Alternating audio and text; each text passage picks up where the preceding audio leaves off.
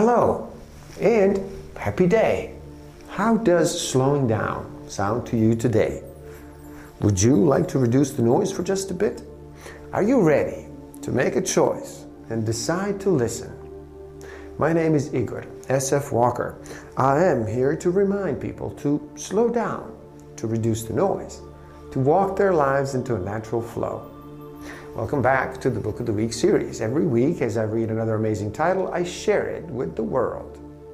Today, we look at What Do Women Want? Adventures in the Science of Female Desire by Daniel Partner.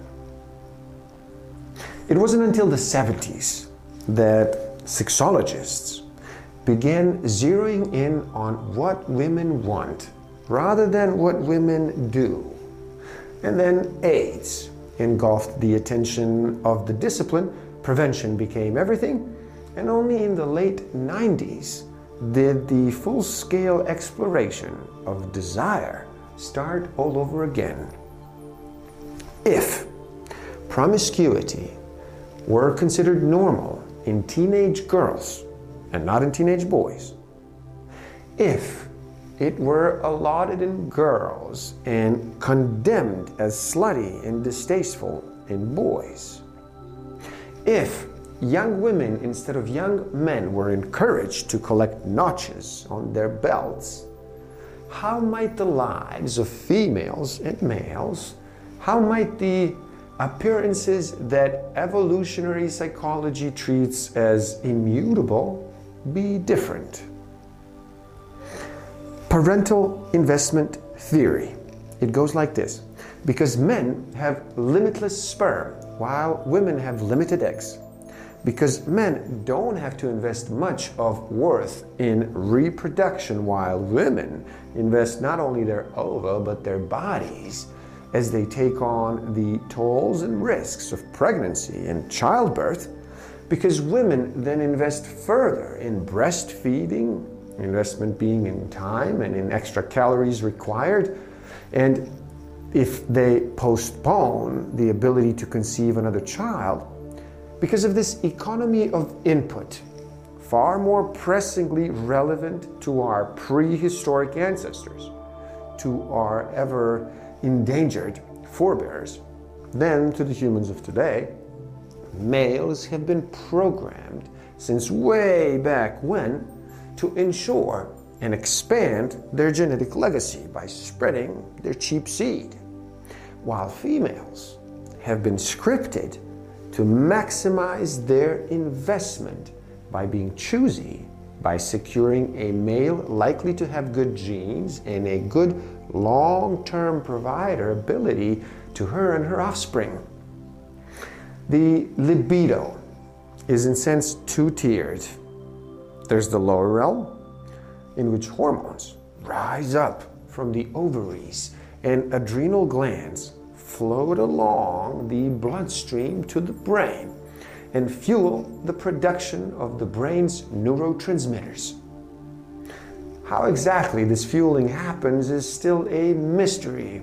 So is the quantity of fuel needed to keep the production line running well.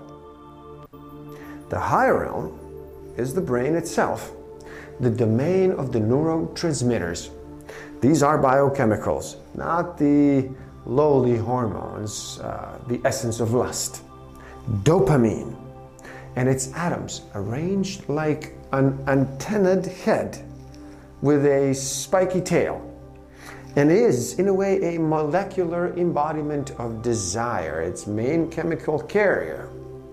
It isn't only that, it speeds through a multitude of the brain's subregions, and it exists in infinite relationships with other neurotransmitters, and it has all sorts of effect from motor control, where trembling and sluggishness of Parkinson's patients stems from shortage of dopamine, all the way to memory.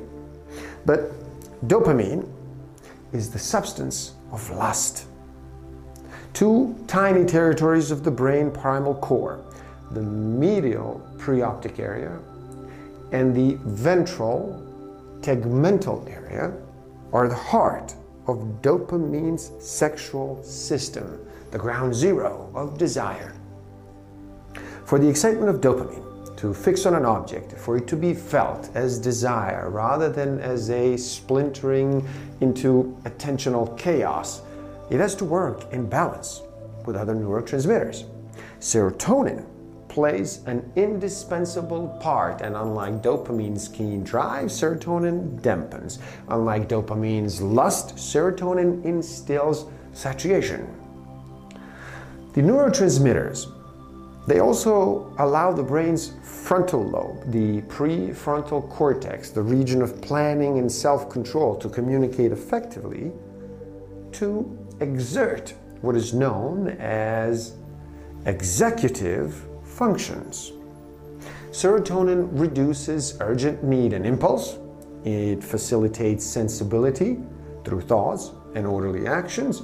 And the problem, though, is if serotonin is too strong in relation to dopamine, a woman making love is likely to find herself thinking about the next day's schedule rather than feeling overtaken by the sensations and the cravings. But with serotonin and dopamine in the right balance, the erotic energy will be neither displaced by tomorrow's to-do list nor permitted to fracture into chaos. Now, within the frontal lobe and with the libidinous core in harmony, desire can have both form and force. In the end, the findings were straightforward: social structure and maybe something embedded physically in the act of initiating. Altered perceptions, decisions, and eros. Improbably, yet unmistakably, the shift to call right away when women were the ones that moved near and said yes as often and indiscriminately as did the men. And when women were the ones who crisscrossed the room and closed in on men, the ratings of desire become just as lustful as they do in men. With the rules adjusted, a new reality leapt fleeingly into sight.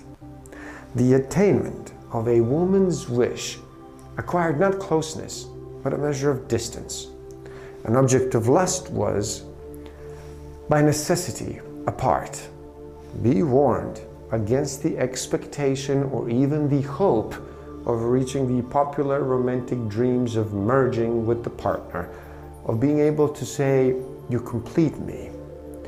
This was the wrong standard for love. This kind of a bond, or just even striving for it, could suffocate eros. Melding left no separation to span, no distance for the lover's drive to cross, no endpoint for the full force of the drive to be felt. Please, do help out. It is easy. Simply like this video so more people can enjoy it. Share it too and spread the word. Subscribe to my channel and stay up to date. And the link to this book is in the description below, so buy it and read. Never stop learning. Thank you. Love and respect.